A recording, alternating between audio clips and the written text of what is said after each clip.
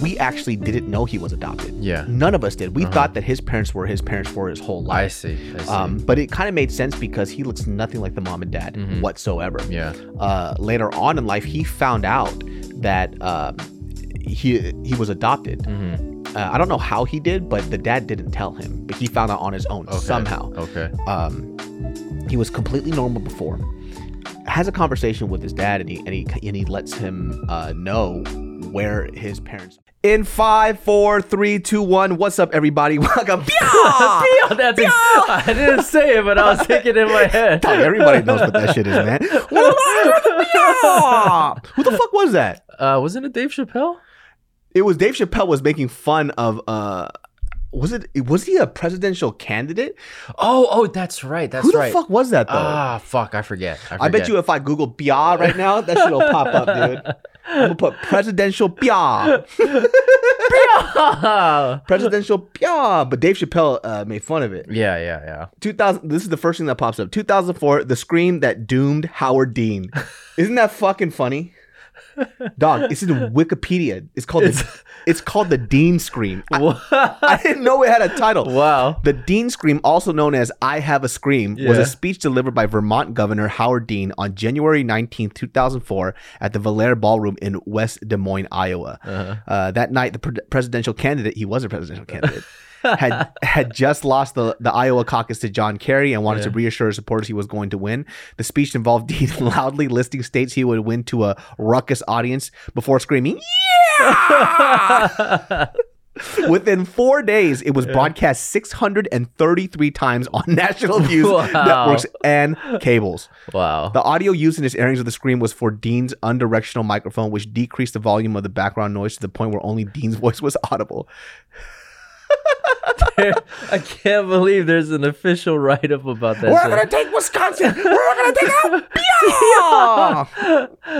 Damn, it actually has a title. That's crazy. I heard that shit ruined his presidential candidacy. Really? Like, after that, it just fucked him up. I would feel like that would elevate him to another. I think now it would. I think because the way you get elected to be a president, this type of malarkey is the shit that'll do well. That's true. I mean, shit, if Dave Chappelle's making fun of you in this day and age, man, the type of exposure you'd get, you'd instantly become relevant overnight, Now, did you see this?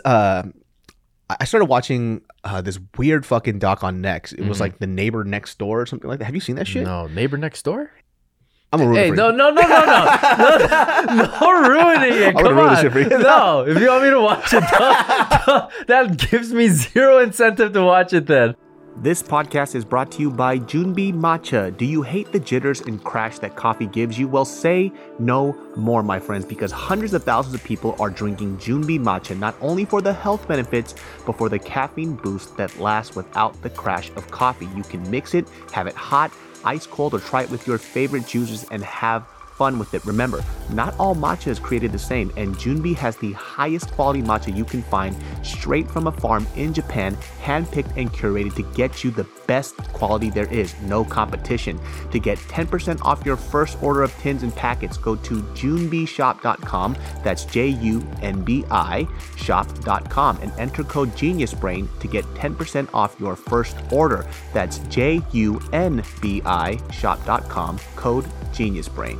You know what's an interesting show that reminds me of when you say that? It's It's that show where they interview serial killers across the country. I haven't seen that. What was the name of it? God, I'm so bad with these names. Is it? Man. So am I, dude. I just watch shit. Yeah. It's on Netflix? Yeah, it's on Netflix. It's not like it's a fictional show. Okay. Yeah, but the serial killers that they interview are real serial killers. So it's kind of the same thing. How some of these serial killers, they're just sociopaths. You know, they lie so fluidly and Mindhunter. There you go. That's the name of it. Yeah. That kind of show revolves around that whole thing. Is like this guy who's kind of green in the psychological field for the FBI. So the FBI is creating this. They're starting to delve into the psychological aspects of. Is there something wrong with these serial killers, or are they just killing? And then so once they start delving into that, this guy starts interviewing these serial killers, and then there's a fine line between, you know, what they're telling as the truth and what they're telling as lies. And he can't really distinguish that at the beginning because he's kind of naive, right? Yeah. They don't go in with an expectation of like, yeah, we got to expect these guys to lie and to be very charming and to be That's able to. That's the weird part when the serial killers are very fucking charming. Yeah. It's almost like they're consistently playing this role, like this acting role for the rest of their fucking lives. Yeah. That's why they're fucking sociopaths. It's creepy. They know what they need to do to appear normal and to appear trustworthy and credible. Yeah. And then they kind of, I guess, play to the room or whoever they're getting interviewed by to basically sweet talk them and charm them. They're almost like an alien trying to play a human. Exactly. Yeah, exactly. Because you know these motherfuckers are crazy. They're fucking nuts. Yeah. There was a podcast that that would explain these. It was all different type of murders and serial killers. I forgot which one it was, but my brother also got me into that. But I stopped listening to it because it was giving me nightmares. Because it was so vivid. Because you're hearing these interrogation and these audio tapes. There was this one specific serial killer that would only kill. I think he could have killed his whole family. And I might be misquoting this, but there's a very specific part where he had a daughter and he was like sexually abusing this daughter. Oh man. But he would talk about what he would do to his daughter as if it was just common sense. Right. Like, why wouldn't I do this? As a matter of fact. As a matter of fact. Something specifically that he used to do, he would make her hold in her pee for the longest time. Oh my God. And I forgot what it was exactly, but she would have to pee a certain way or do something the way he did. And if she didn't, or if she would pee when he wouldn't tell her to, he would beat her fucking ass. And he would talk about it as if like, yeah, well, you know, well, she was in the bathroom and she would, you know, she would defecate or urinate inside there without me telling to her. I'd fuck her up. Like as if the person he's telling does that to their kid as well. Right. You know? Those guys, I mean, look, man, any type of serial killer are obviously heinous human beings, but the ones who fuck with kids, like for me, that's like the worst of the worst. You know, because you're taking these tiny human beings who need to be shaped by you, who need to be nurtured and cared for by you, but you are basically destroying them, you know? And then if you kill them, that actually might be a blessing because at least you end the fucking misery and suffering that you're putting them through, right? Then if you don't kill them, it was like that case of with, you know, Gabriel Hernandez. Remember those the stepfather and the mother just beating the shit out of that kid? They did some fucking terrible things to him. That shit was nuts. Just in the beginning of the doc where they were talking about how his head and his skull felt like Rice Krispies. Right. They found cat litter in his stomach. They found a bunch of weird things in there, like paper or some shit like that. They would put him in the closet for the longest time. I think for like weeks on end or some shit, right? The saddest part was when he was the teacher who knew something was wrong, but she couldn't help him out, even though she went through every single avenue and facet to make sure that he got the help he needed. Yeah. And it was Mother's Day, and this was 2 days before he died. Yeah. And everybody was making a card, and she talked to Gabriel Hernandez. She was asking him, like, you don't have to make this card for her. He goes, no, I want to. Like, he was super excited, writing how much he loves his mom, how pretty she is, even though she's one of the ugliest fucking people I've ever seen in my life. And also one of the worst human beings. Oh, for ever, sure, right?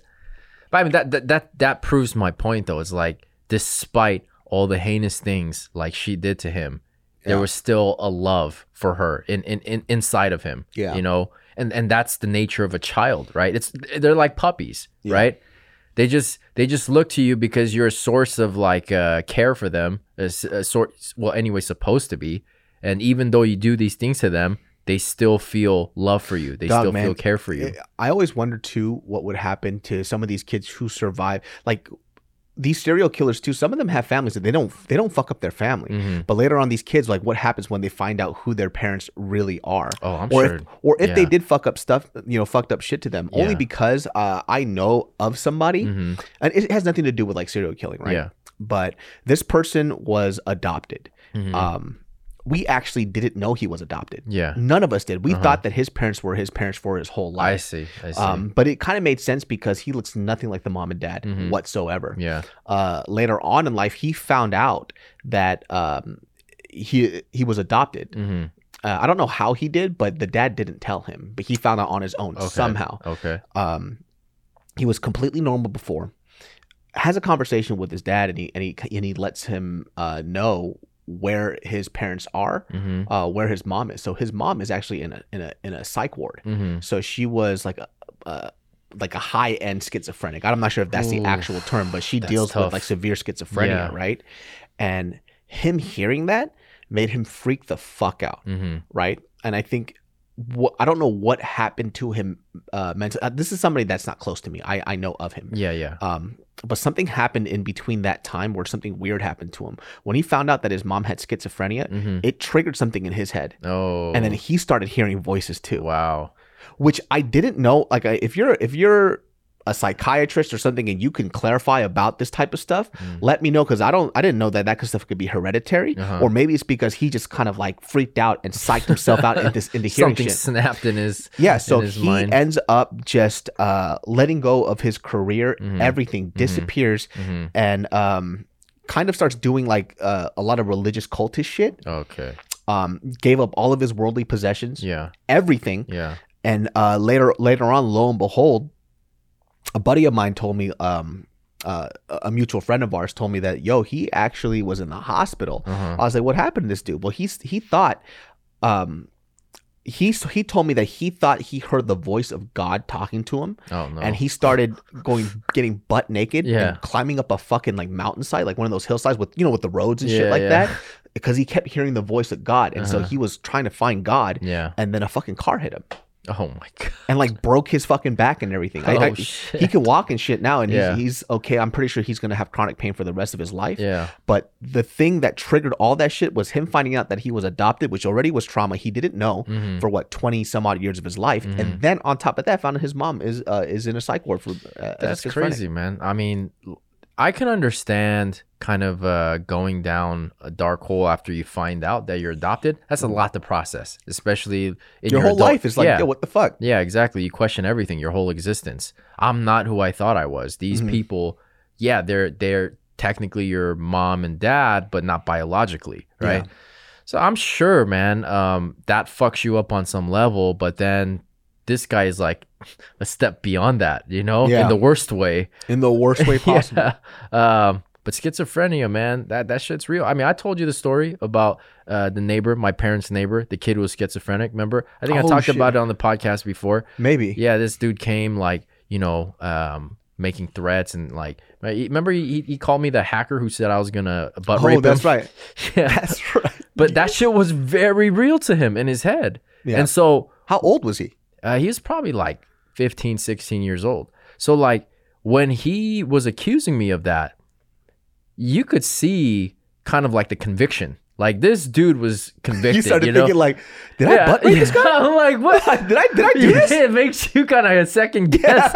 Like, wait, hold on. I was like, wait, was it good? Did you enjoy it? Did I enjoy it? He said I was going to, like that I threatened him that I'm going to, butt rape him. Very specific thing. Dog, I would have been like, you better get the fuck out of my face. That's exactly what my response was, man.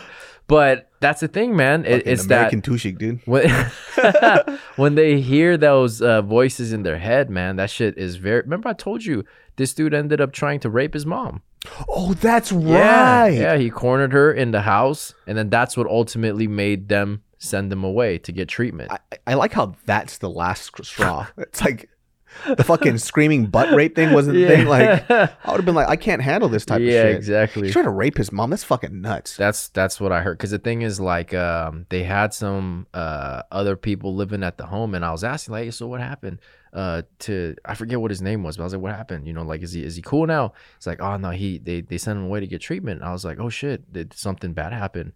He's like, yeah, like he tried to pin his mom, like corner his mom, and like rape her. I was like, what the fuck? I was like, did he have a dad around? They do have a dad, but the dad wasn't around.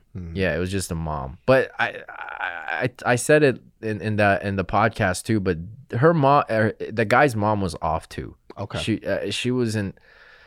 Yes, it's just she was kind of off. I don't know in what way, but you know what I'm talking about. It's not all there. Yeah. When you interact with somebody, you're like, oh, all right. They're not playing with the full card, full deck of cards. I wonder how that works because my brother right now, he lives in a condo, right? Mm-hmm. Well, it's an apartment-sized condo type of thing. He rents it out from the tenant. Mm-hmm. His neighbor deals with some type of mental ailment to the point where she's like every night.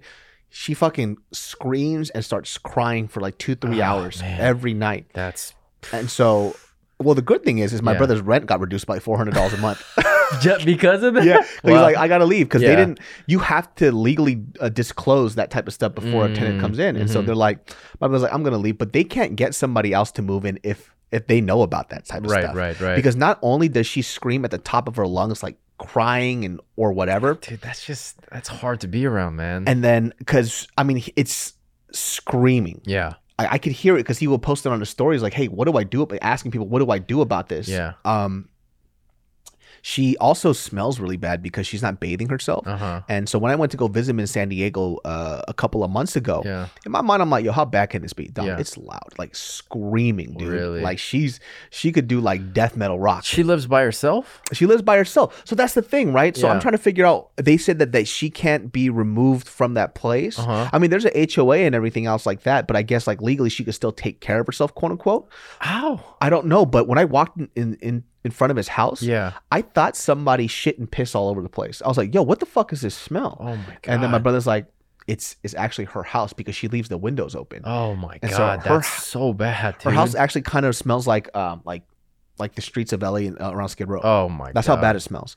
And so everybody's trying to figure out how to help her. But they don't know. They're like, well, she can't take care of herself. She has to have somebody come and take her away or send her to a place where she could be taken care of. But they're like, no, legally she's still taking care of herself. She's paying the bills and everything on time. So they can't do anything. And then she has to want the help. At least, I mean, like an emergency contact or something, like just reach out to somebody. I mean, because she clearly is having some sort of episode.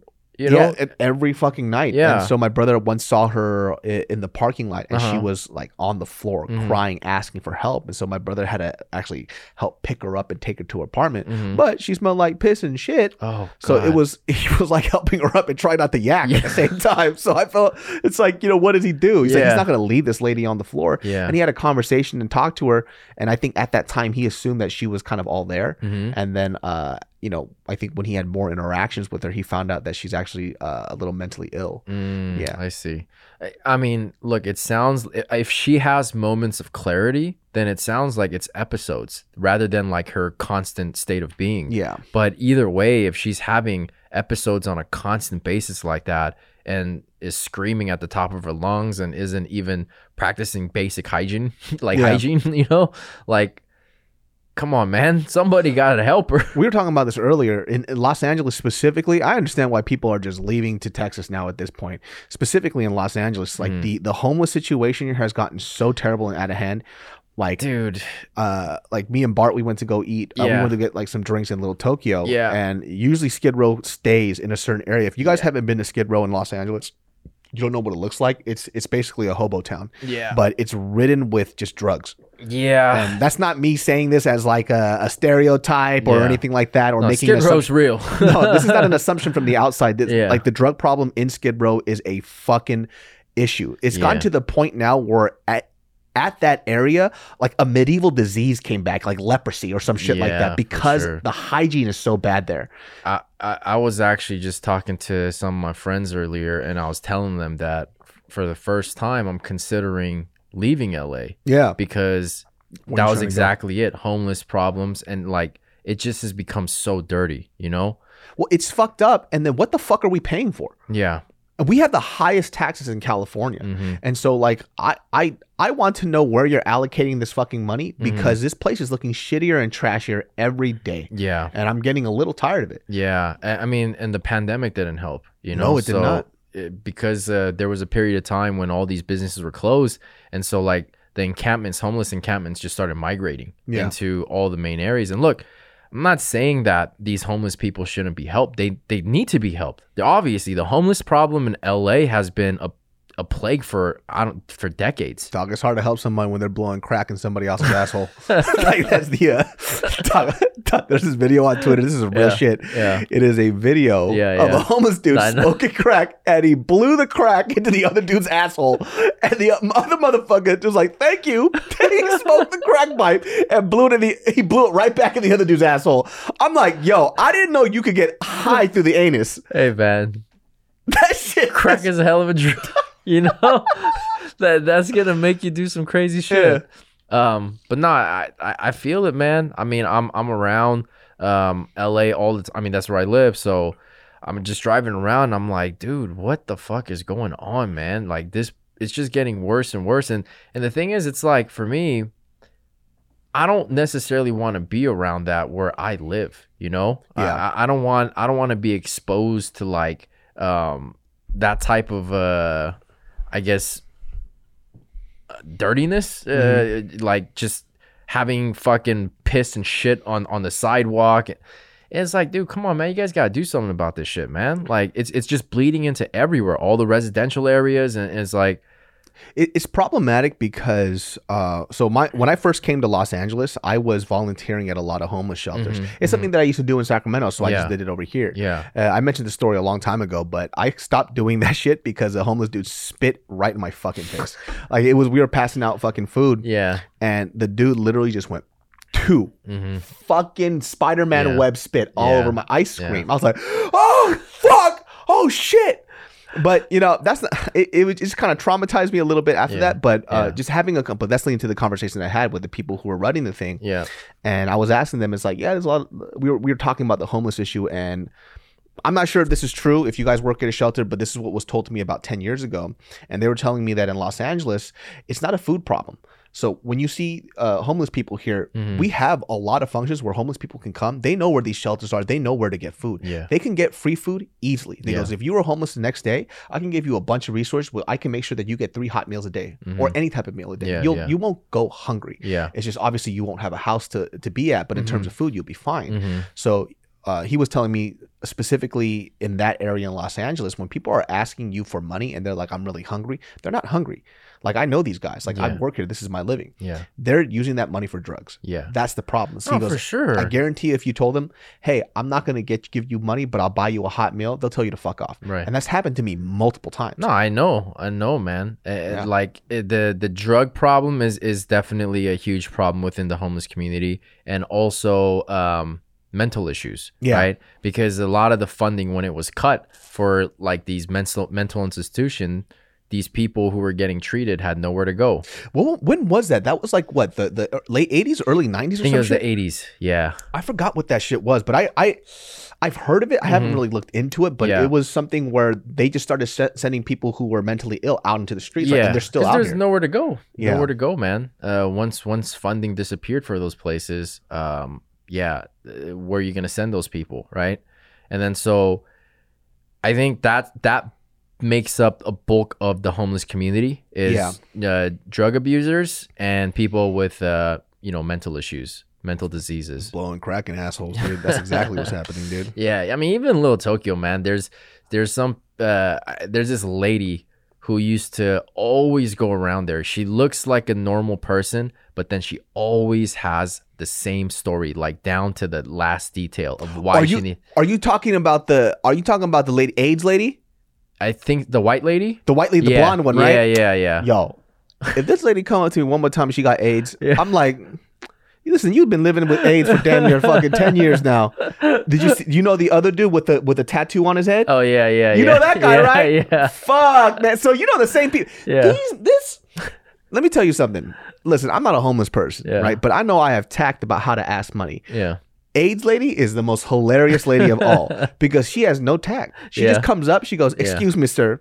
I have AIDS. And I'm like, yo, what the fuck? Why? Yo, ease me into the conversation.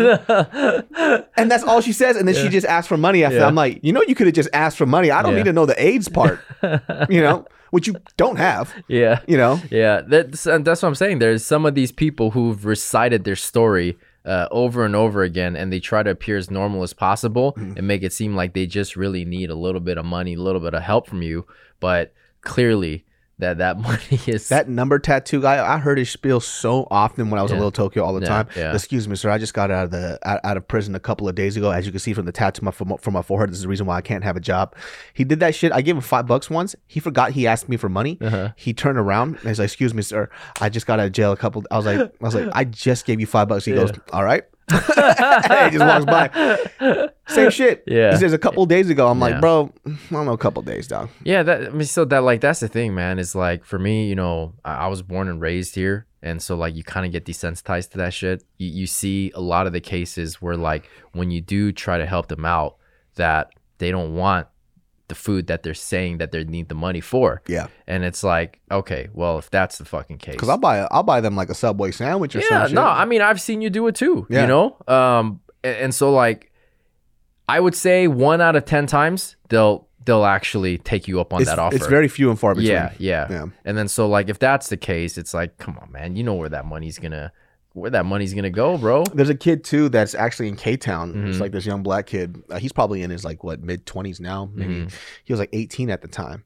But I was at Subway, and you know, like this is when I first came to LA. I didn't have a lot of fucking money. Yeah. And so I remember this guy. Number one, I didn't like being touched if I don't fucking know you. Oh, that's like the worst thing for me, bro. I'm about to go into the Subway. This dude grabs my shoulder. Yeah. Right. And I'm like, the fuck, right? Yeah. It's like, hey, sir, it's like, yo, can you buy me like a sandwich or whatever? And this guy's a good looking young 18-year-old dude. Yeah. And I was like, hey, number one, don't touch me. Yeah. But I was like, number two, it's like, yeah, I'll get you a sandwich. Like, it's not a problem. Yeah. It's coming in. And I just, you know, I think when I look at somebody like him and he's very capable, right? I was like, hey, bro, I'm going to buy you a sandwich and a meal, but I want to ask you a question, right? And I was like, you look at me, right? I'm like, if you don't know this, but I'm really broke right now. I don't actually have a lot of fucking money, you know, which is why I'm also eating at the Subway with you. I'm going to get you the sandwich. Yeah. But I see you're a good looking dude. You're 18 years old. You look fine. Like, what's your story?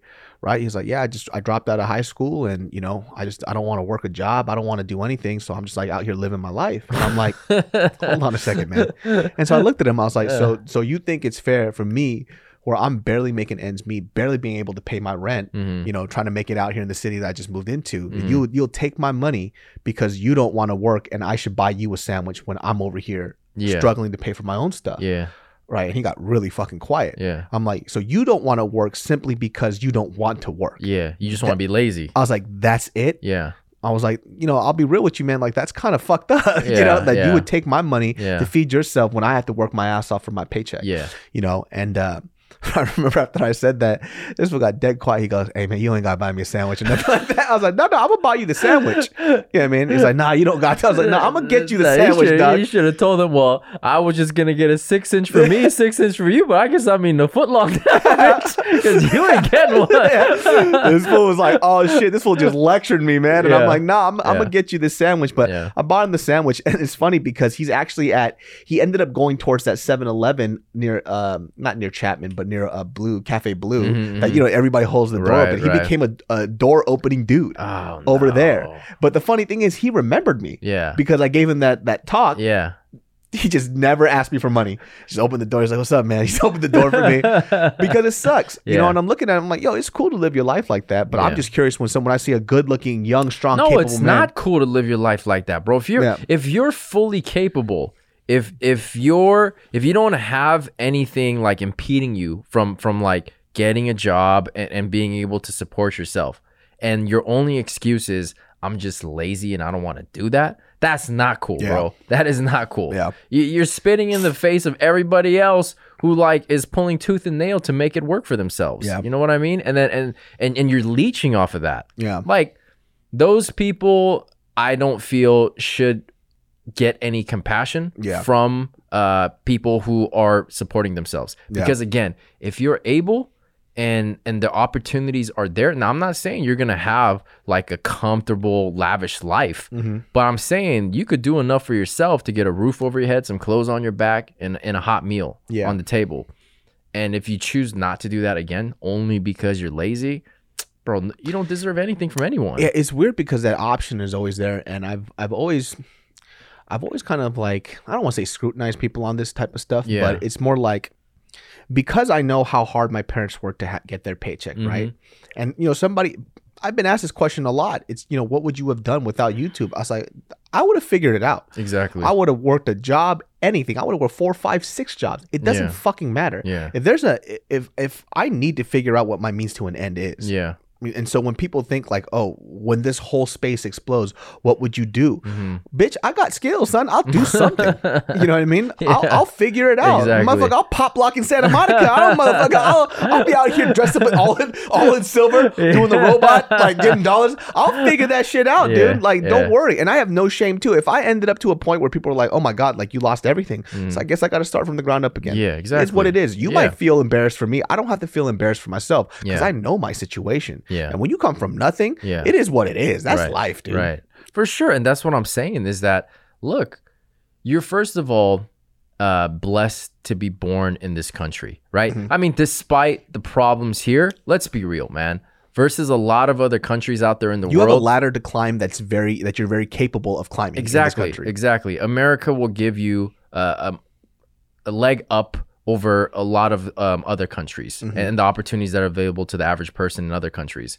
And then so to have that and then to just basically be like, nah, I don't ever want to do anything. And I just want to freeload and I just want to leech. It's like, well, then you deserve to fucking be on the street and you deserve to have nothing. It's hard to tell that to a lot of immigrants, right? Asian, African, Latino, it doesn't matter, right? Yeah. Immigrants have a hard time empathizing with people who grew up in this country that know the language, that understand the system. To a certain extent, right? Obviously, there's other factors like racism and systemic racism and stuff like that. But it's sometimes hard just to give a perspective for other people when they don't understand like why immigrants don't get it. Is because they're seeing it through their lens. It's like I came into this country, didn't know the fucking language, and I figured it out. Yeah, right? with no money, money, did fucking 3 jobs, blue collar work just to get by. Yeah. And then you hear somebody you see somebody begging for money. You hear that they speak perfect English. They're smoking cigarettes. They're having beer. And then an immigrant person is like, what the fuck do you have this shit for? This is luxury shit. You get to have that only because it's a luxury. Yeah. And so it's hard to empathize for people who came from nothing, specifically if you're talking to like a refugee. Like, for sure, like, dude, for like sure. refugees who escape war-torn countries. Yeah.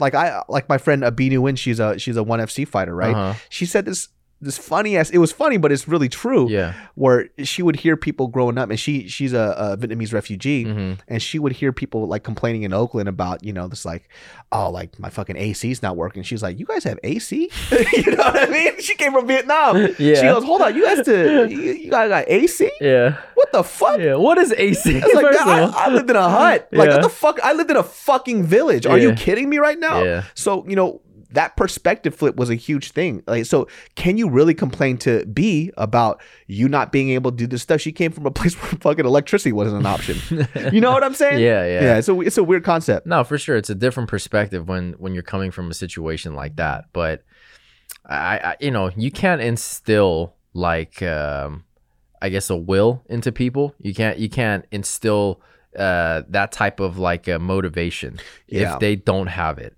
And so it's like, hey man, if that's what you want for yourself, then so be it. But don't expect anything either, See, that was the thing too. Like, we were having a conversation about this where we were saying, well, I've kind of started to figure this stuff out too. I think when I was younger, I think a lot of young people can understand this.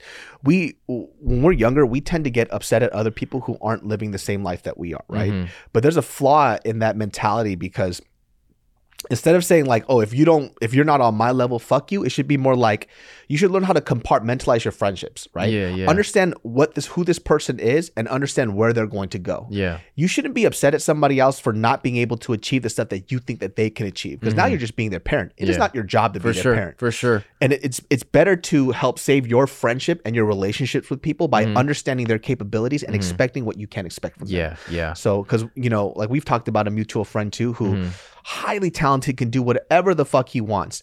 But in his mind, from our perspective, from what we've seen, it's like he will choose to do stuff that's very comfortable the way that he wants to do it, simply because the discomfort bothers him a lot, right? Yeah. And for us, we can be like, yo, fuck you, you should do a lot better, but we're not his fucking parent. Yeah, exactly. The guy's a good person. Yeah. He's fun to be around. Yeah. And when you kind of encapsulate your friendship in that, it allows you to navigate it better. So, because why should I stress myself out? For sure. Putting this pressure on him for fucking what? Yeah. You know? I mean, as a friend, you know, who cares for their friend and loves their friend, there's nothing wrong with like, you know, giving your opinion. But then at the end of the day, they're a grown-ass adult. They're going to have to make their own choice, you know? You can always provide another perspective and like kind of paint another avenue for them that might be an option, but then it's ultimately them, up to them whether or not they want to take that. Yeah, you know? They're going to work hard in the way that they want to work hard. Yeah. Whether I agree with it or not, it's really none of my fucking business. Yeah, exactly. It's none of my fucking business. Yeah, exactly. You know, I think the hard part is, like you said, is when I think if this is not this person, but if let's say we've had these type of relationships before where where a friendship ends up to a point where the person is being such a fucking loser that they continually want to take from their friends. They take when they have a solution, when they can do stuff on their own, but they rather take from you rather than doing it. See, that's when the line gets crossed, though. Exactly. Yeah. If you just want to do you and without it really affecting anybody else, that's your that's your prerogative. If you want a handout and like, you know, be an opportunist, you're a freeloader. Yeah, exactly. You're a fucking freeloader. Then that's when it's like, all right, man, I'm done with your ass. You know, because it's hard, right? Like, let's say you have somebody who, like, you have a friend who consistently asks you for money all the time, but then you ask him, yo, what did you do this way? He's like, I was just playing games all day. Fuck you. Chilling. Yeah. Fuck you, my bitch. money ain't fucking chilling in my pocket, though. That you owe me. Give me that shit. I could buy Subway today, bitch. Fucking give that shit back. But that's the part where that line gets crossed a lot, because now you're choosing to be quote unquote lazy. You're choosing to take from the people around you, even when you have the ability to do it for yourself. Yeah. And that's where that shit becomes a little weird, because I genuinely tend not to lend money. I only give money. So it's like, I know you're a good person, you're in a rough spot, I'll give you this $1,000. I don't expect it to be returned back. But that starts coming around 3 times, 4 times. It's like, now you're trying to get killed. Now you're trying to get stabbed, dude. Now I cut out people like that from my life like a while back, man. Because once I recognize it, I will give them the benefit of the doubt. Like, okay, just because, you know, we're friends and we have that history and relationship, I give you the benefit of the doubt, right? But then I think beyond the second time, that's when it's like, okay, that's it. You know? I have a mutual friend with somebody else. This guy is like the ultimate fucking freeloader. I think he owes my friend close to like $20,000. Holy shit! Yeah, it's some ridiculous fucking number over time. Yeah, and you know, when you're doing well, you want to be able to help your friends just because of, you know, whatever the history that you have, and you want to be a down ass friend. Absolutely.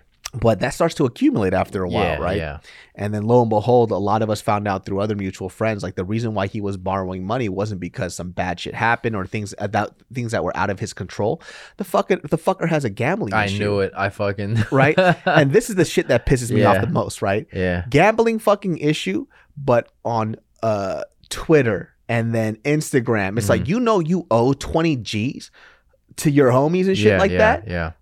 But you're fucking flaunting the new J's that you got, these new clothes, and then you're putting up inspirational quotes about hustling and working hard. I will fucking kill you. The worst of the worst, man. I will. You know what? I'm gonna be like, you're fucking schizophrenic. I will butt fuck you, dude. You know what I mean? And you best believe I did say it. I will butt fuck you. I will confuse my own sexuality just to prove a fucking point to you. Like to quote Mike Tyson, I'm gonna fuck you in the ass till you love me, you F word.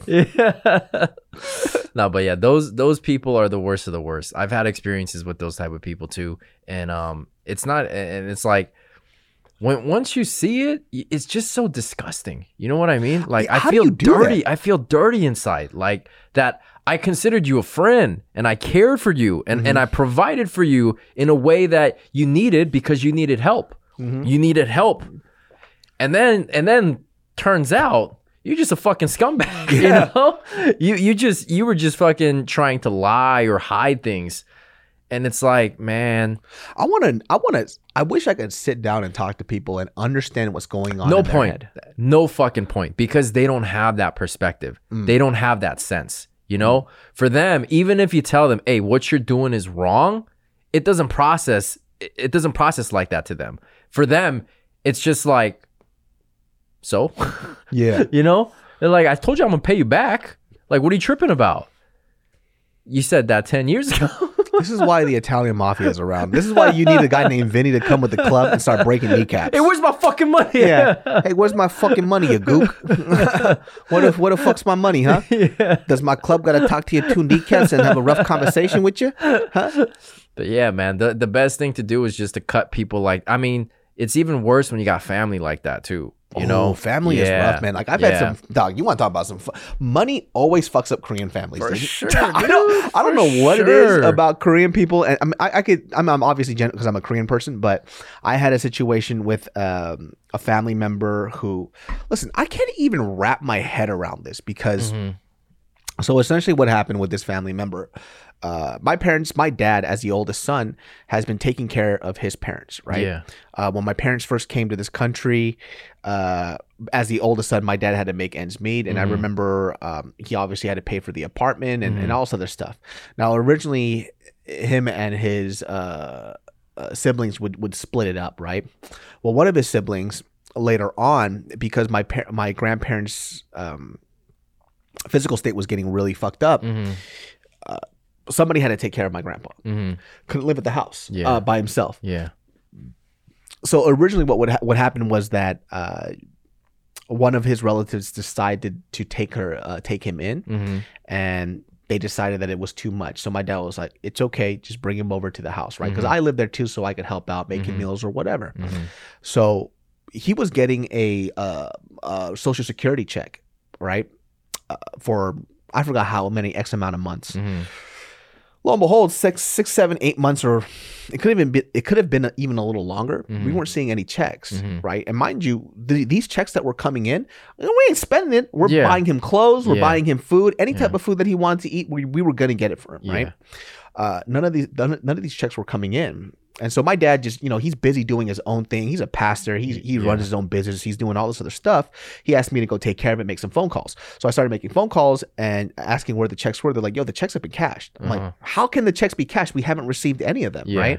So that shit, apparently, they called and they got those checks rerouted to their house, and they were using my grandpa's Social Security checks.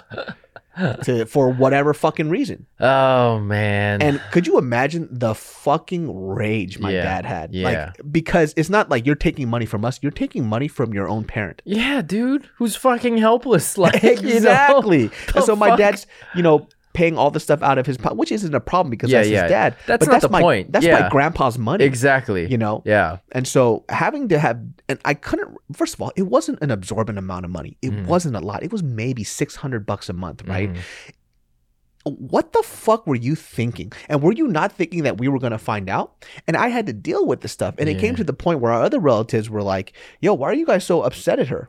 We couldn't even say anything because we didn't want them to look at this person like a piece of shit. Yeah. Because we're trying to save face for the whole family, and I just don't want to deal with drama. Yeah. And so, we're just like, they just did some weird shit. Yeah. Still haven't told them till this day about what the specific relative did. Yeah. But that's fucked up. You literally stole money from your parents. Dude, that's a huge scumbag move, that's man. Some scumbag shit. Yeah. Oh man, I got plenty of stories like that with my family too, bro. Like when my grandpa in Korea passed away. In his will, he left behind land, and I think on my mom's side, there's like 6. She has 5 other siblings, but anyway, the oldest one is a son, right? And he actually did really well for himself because when he was growing up, since he was the firstborn son, like my grandparents, they did anything and everything to like push him, right? His education, his college, and you gotta understand, like. They were out in the fucking countryside. They weren't wealthy. They were poor, with a big family. But he was a priority. And so long story short, he ended up becoming pretty damn fucking wealthy. I think he ended up becoming like the president of a major bank in Korea and all this shit. Yeah. But it's amazing. When it came time to splitting the will and splitting the land, he was trying to take it all for himself. What the fuck, man? It's like, dude, you're the last fucking person who needs it. Yeah. You got younger siblings who are actually fucking struggling who could use it. It's like, you trying to. So there was this whole fucking mess with that, like fighting going on with the siblings. And then like the grandpa situation you mentioned. So my grandpa, he passed away, I think it was at 90, you know, God rest his soul, but maybe about when he was 86, 87, he met this like random fucking pastor on the street. I don't really know how, right? But he was maybe like young 40s, late 30s type of dude. And he started living with my fucking grandpa at his senior citizen community. What the fuck? How? They can't. So I asked I thought that guy had a relation in our family, like he was a distant cousin or something like that. Yeah. And so my grandpa was just taking him in because he just got here to the country. I thought it was something. Yeah. It turns out this guy was a complete fucking stranger. Artist, huh? But I don't know. I really don't know. And then I guess he met my grandpa somewhere and they got to talking and he needed a place to stay. So my grandpa was just like, hey, you could stay with me. So he was pretty much living off of my grandpa. And I'm pretty sure he was spending his social security checks too. And the shit that will fucking piss me off is like this dude would come to like our family get-togethers. As a pastor? Yeah. He would drive my grandpa, okay, you know, to these get-togethers. And once I heard, see, for like a while, I didn't have any feelings about it because I just assumed he was like a distant family member. Yeah. Once I found out he wasn't, though, I was not happy with this dude coming around, man. Yeah. I wanted to say something, but my parents are like, hey, your grandpa's old. Like, he's like, you know, obviously content with having him around. I guess for them, they just saw it as him having company. Yeah. Because my grandpa refused to live, you know, with my parents or like with his other son. And then so it's just like, yeah, let him just have a companion, you know? And it's like, yeah, maybe he might not be doing the most ethical shit, but he's getting something out of it that he wants. But I'm like, dude, fuck that shit, man. Like, how the fuck are you gonna meet a stranger on the fucking street and live with the dude? And my grandpa's place was a 1-bedroom, so I don't even know what the living arrangement was at the place. Was freeloading off a Centurion, dude. The guy's 100 years old. Are you fucking nuts? What are you guys talking about? Yeah, I was like, dude, what the fuck is up with this guy, man? And like, how do you fucking not have shame, like to do that shit? You know what I mean? It's weird. I don't know. Why does every fucking Korean person get conned, dude? Like my dad has a lot of trust issues. Yeah. But you know what the good thing is? I feel like because he was so hyper cautious because of the terrible things that happened to him, it made me a lot more cautious as well, in a good way. Yeah. Where if I don't like somebody or I said something is wrong, I'd say not to. You could even ask the closest people to me, like 90% of the time, 95% of the time, I'm usually right about that person because I've seen those behaviors. Yeah. From it's a red flag. Yeah, you know? It's a red flag. It's like specific behaviors that I've seen my dad go through, and he made me sure to kind of watch out for these things, right? And the interesting thing about snakes and people who backstab you too, they're the most likable human beings. They don't come into your circle or your group because they're terrible people. It's not there in the front, but you can kind of smell it on them. There's something off about how they behave towards you, or they open up to you too fast. And it's like, what do you want? And it makes you kind of almost sound like a very pessimistic person. But it's not that. It's just I've been around people enough to know that most people don't give that much on first meeting somebody without expecting something in return. For sure, right? man. For sure. Unless they're balling out of their fucking mind and you're just a maggot and you're just a blip in their world. Right? No, I mean, look, man, sometimes people, you just have kind and giving people. And like, you know, I really appreciate when I come across those type of people because they're far and few now, right?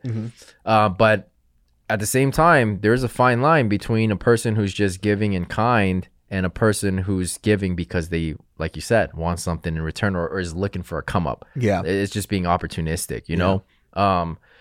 Especially in a place like LA, right? I mean, I'm sure you've had your fair share of dealing with scumbags here. This city is very odd too because, and I always want to kind of reference or encompass this piece of advice for people who move to Los Angeles, because sometimes I get annoyed of people who will come into this city and they get upset at other people for doing the same thing that they're doing, right? So for example, like you'll hear a lot of young creators, they talk about this shit. And this is like young creators that are probably, you know, they're starting to pop off or whatever. And they go, yo, man, there's no real people out in LA. Like, you can't make good friends out here, blah, blah, blah, blah. And I'm like, hold on a second. Pump your brakes. What did you come to LA for? And if I ask them, they go, I came to LA so I wanted to make it. I wanted to network. So you didn't come here for friendships. You got what you came here for. You came here for acquaintances that you could leech and mooch off of. Right. And they did the same thing back to you. Exactly. You have no right to say, I don't have real friends when you didn't come here for friendship. So get the fuck out of here with that shit. Yeah. What the fuck you expect is going to happen? You know what I mean? Like, if you want to, build a relationship and cultivate a relationship, you can't approach it from a standpoint of I want something from this person. It has to be like, yo, this person's cool. I vibe with him. I want to, cultivate a friendship. I want to cultivate this friendship with him. And then certain actions come with that mindset. 100%. But then if your thing is, this person could get me some views or this person could get me some likes. Come on, man. What the fuck? If your approach is like that and it's that like, superficial. They're not as dope as I thought they were. It's like, hold on a second, dog. Yeah. You guys just collabed on a video, you dumb bitch. What made you think you were going to know who this person was? But yeah, man, there's so many of those types of people, man. And like, well, I can't speak for other major cities because I haven't spent enough time in other major cities. But in LA, anyway, you got a lot of creators here. You got a lot of musicians. You got a lot of actors or aspiring, and man, you just come across some pretty shit human beings, man. Yeah, Los Angeles has a very interesting vibe when it comes to that stuff. Like I love the city. I've lived here now for 11 years. Yeah. So it's become 11 years now, man. Yeah. So it's become home. Yeah. Yeah. I mean, I still have love for my hometown, Sacramento. Right. But I've lived here for a fat chunk of my life now. So much so that you're a Laker fan now. No, absolutely not. That shit is like, I give a fuck that you guys won a championship. I literally could care less. Fucking everybody hit me out. Yo, we did it. We? What you mean we? Bitch, I ain't no Laker fan. They're like, we did it. Get the fuck out of here, dog. The only reason why I was happy Lakers won was because of Kobe. I know. Because Kobe just passed. I was like, I want that ring for them. For sure. For sure. Plus, because I knew Sacramento wasn't going to get no ring. So I'm like, I got to vote for somebody. Yeah. Everybody was hyped about that win, dude. I've never seen. I wasn't. I mean, look, it's great to get a chip in the year that Kobe passed, for sure. I think that's fantastic, but it's always going to be an asterisk championship, and like some people think the feat is greater that it happened during a time of like civil unrest, social injustice, a pandemic, like all this shit going on. And to an extent, I do agree that that's a big factor. Yeah. But I don't know if I could necessarily say it made it harder, because the thing is, not all the players were there, not all the teams were there, and it was like super condensed the remainder of the season. So I'm just like, I mean, it was hard for me to watch basketball this season. Yeah, dude, it just there's no crowd. Doesn't feel the same. It got to the point where they started implementing crowd noise. Yeah, it's like. Still doesn't feel. Yeah. Dude. Yeah, exactly. I'm like, dog, what the fuck is this shit? Now, I feel like certain sports without a crowd, it makes it less entertaining. But then something like MMA, it makes it so much more better, raw. Yeah. Because you can hear skulls like crush. You're like, oh, that hurt. Well, that's what I'm saying. When people talk about like, yo, man, I can't believe like that fool got knocked out so easy. Yeah. I don't think you understand. Those gloves are about like an inch thick. Yeah. The only thing it's doing is protecting the fighter's hands. Yeah. It's not protecting their face. Yeah. And you're just getting socked up. Yeah. Like legit hard socks. Yeah. Right. And that's why I'm always saying, like, if you're a UFC fan or anything else, just try training a little bit, and then it'll help you understand the sport a little more. Right. I think that was a good idea for people to understand how hard they're working, because you could hear them breathe super heavy, and dude. like, oh, that wall work and that groundwork that they're doing right now is exhausting. Yeah. Because before you just hear a crowd scream and you're mad at them for not doing anything, and I'm like, look at them. Yeah. Now it's so much more intimate, and it's like, you definitely have a newfound respect for the fighters, because it's like, did you just see Ferguson take that hit from Gaethje and just fucking be completely unfazed? Yeah. Like 90% of people will be knocked out on their fucking ass cold, know? But it's like, because you hear it, you feel it because you hear it, Yeah. And so I got more. I mean, I've always been a UFC fan, but like during the pandemic, I became more invested in it because it feels so much more raw. Well, it was the only sport around for the hottest time. The UFC did such a great job in capitalizing on that. They're like, you guys don't have sports. I'm the only sport that you have. blew up. Props to Dana White, man. When he got it done. Yeah, when he first started talking about, hey, we're gonna be the first organization to come back. I was like, okay, I admire the motivation and the fire you got, but like realistically, how can you get this done? He got it done, and then everybody took his blueprint and they started opening up other sports. What they did in the fucking bubble in Abu Dhabi, that shit's crazy, man. It's fucking nuts. And the fact that they've had 0 infections, since they started this run. They've done a great job. They get tested multiple times before you even get to be in the bubble. Yeah, right. Like in the moment they find out you have it, you get the fuck out. Right. You're gone. So I think he clarified that of like people have tested before they got there and tested positive, but nobody once they're in the bubble. Yeah. Nobody's tested positive, and they're constantly testing throughout the whole thing. Yeah. But then I watch kind of like the insider episodes on YouTube and shit, and then like kind of what they got going on there is just like, dude, that kind of seems like a unique experience that would be fun to have. You're on an island by yourself. Not by yourself, but it's like what, maybe 200, 300 people there. Yeah, that's it. Yeah, and then you got like the service, and then like everything, the restaurants and the food that's all available to you. I'm like, if you stayed with that one girl, that could have been your whole life, dude. But you fucked up, man. Gotta bring that. You always gotta circle back to that. You didn't have to imagine that could have been you, dude. Oh man, it's okay. I miss that girl. I think her name was Sarah or something like that. I forgot her name, but I miss you, dude. Actually, I didn't even know she was balling like that until after you guys broke up. She was so good at hiding it. Well, she didn't need really. She was just a really sweet girl. You just never would think it. Yeah. I mean, it was just one of those things where it's like it wasn't flaunted, the wealth. Yeah. So if you just an outsider looking in, you would never be able to tell. Oh, 100%. It's not like one of these people who are fucking pulling up in like a Bentley, and she damn well could if she wanted to.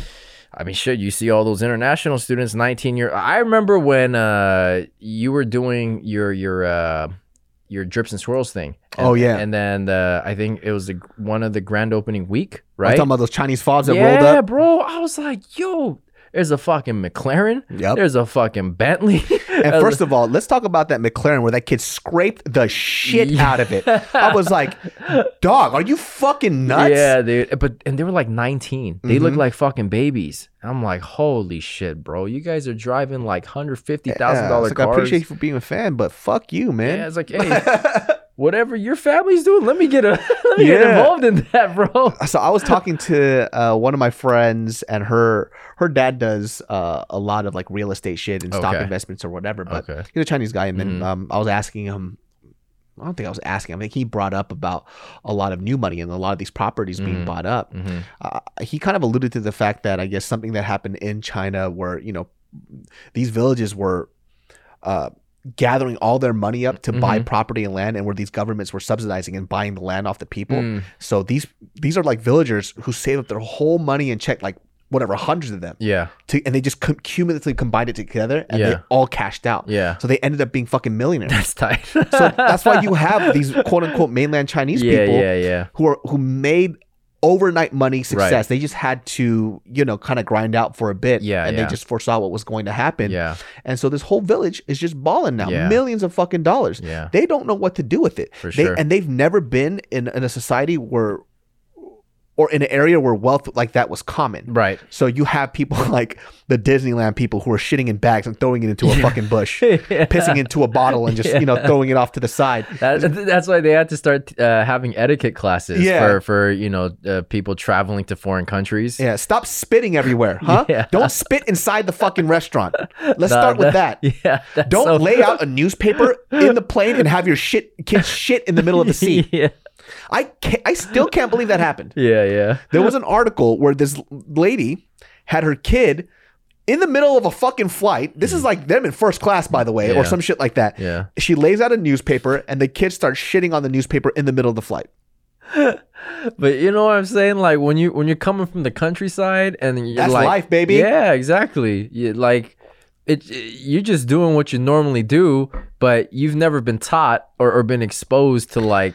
You remember what's that one restaurant that serves the kalbichim? Songnongdan. Yeah, Songnongdan, right? Yeah. There's this one like mainland Chinese fob, dude. Yeah. Songnongdan is actually a kind of like a higher class like Korean restaurant, right? Yeah. Super nice. Has some of the best kalbichim, and kalbichim is braised beef, short rib, and soy and sugar and everything else. Yeah. This motherfucker had a foot on the seat like this, elbow out, chewing so fucking loud. I'm on the other side, and you see this fool and rice flying out of his fucking mouth, dude. Hell no. Wearing like a fucking Balenciaga t-shirt and all this gaudy, expensive shit. Doesn't know how to wear it type of shit. Yeah. Chewing so fucking loud. Somebody actually came up to him and told him to close his fucking mouth. Yeah, well, it was that loud. Hey man, like honestly, a lot of that new money don't really have class and etiquette. You know, because that'd be me too though. You wait for me to get money. If somebody tells me to shut my fucking mouth, I'll buy you, bro. Get out of my face right now. I got that fuck you money, bro. Yeah, I'm gonna have you fucking smoke a crack pipe and blow it in my ass. And you're gonna enjoy it. And you're gonna enjoy it. Yeah. But yeah, I mean, I've definitely had run-ins with those type of tourists. No respect for personal space whatsoever. They invade like at the airport. Yeah, bro. Like their face is on your shoulder. I'm like, yo, what the fuck? Back up, bro. When I was going to Japan, and we're all waiting in line to go into customs, right?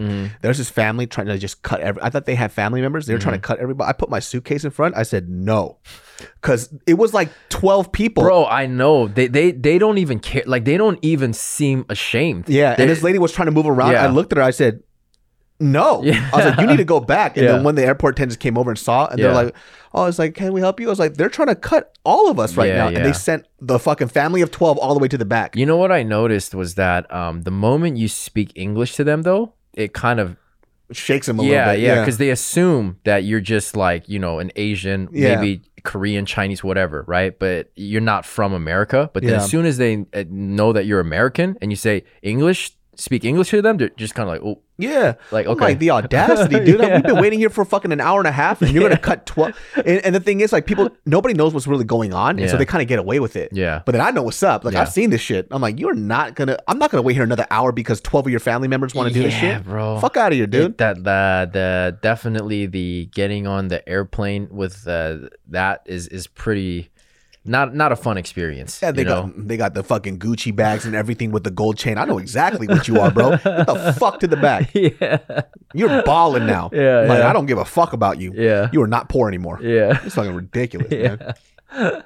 But you know, what are you gonna do, man? Like for them, it's just like they came into that money by unique circumstances in the country, and then they were like, well, what are we gonna do? Well, let's travel. Let's get out of this country and let's go see, you know, what's out there. I just want money like that one day, man. I just want to wake up one day and just be like, I literally don't have to do anything if I don't want to. That would be nice. And you know what? It doesn't even have to be like I need to have an extravagant lifestyle. Even if I could just travel very like bare minimum in the bare minimum way, I would be ecstatic. I'd be so happy. Y'all, make sure you donate to us, and then I'll show you what I'll do with this money, which really isn't much. I just want to, if you guys make me retire in the next 2 years, like rich like that, I will audition to be a Jabberwocky until I get in. Like, I got nothing better to do, so like, yo, bro, like, hey, man, you're not gonna make it. I was like, I made a promise. I told them these people retire me. I'm auditioning every fucking year, dog. I'm over here just fucking body waving my way into this fucking position, bitch. Oh yeah, I would if I could do that. If I could retire anytime soon, you know, like let's say from now and the next 5 years, I would just travel. Honestly, I would just I'll probably travel for at least a few years. And then if I happen to get tired of that, which I don't think I would, figure out what to do after that. But I want to see and experience so many different cultures and foods around the world. But it's time, you know?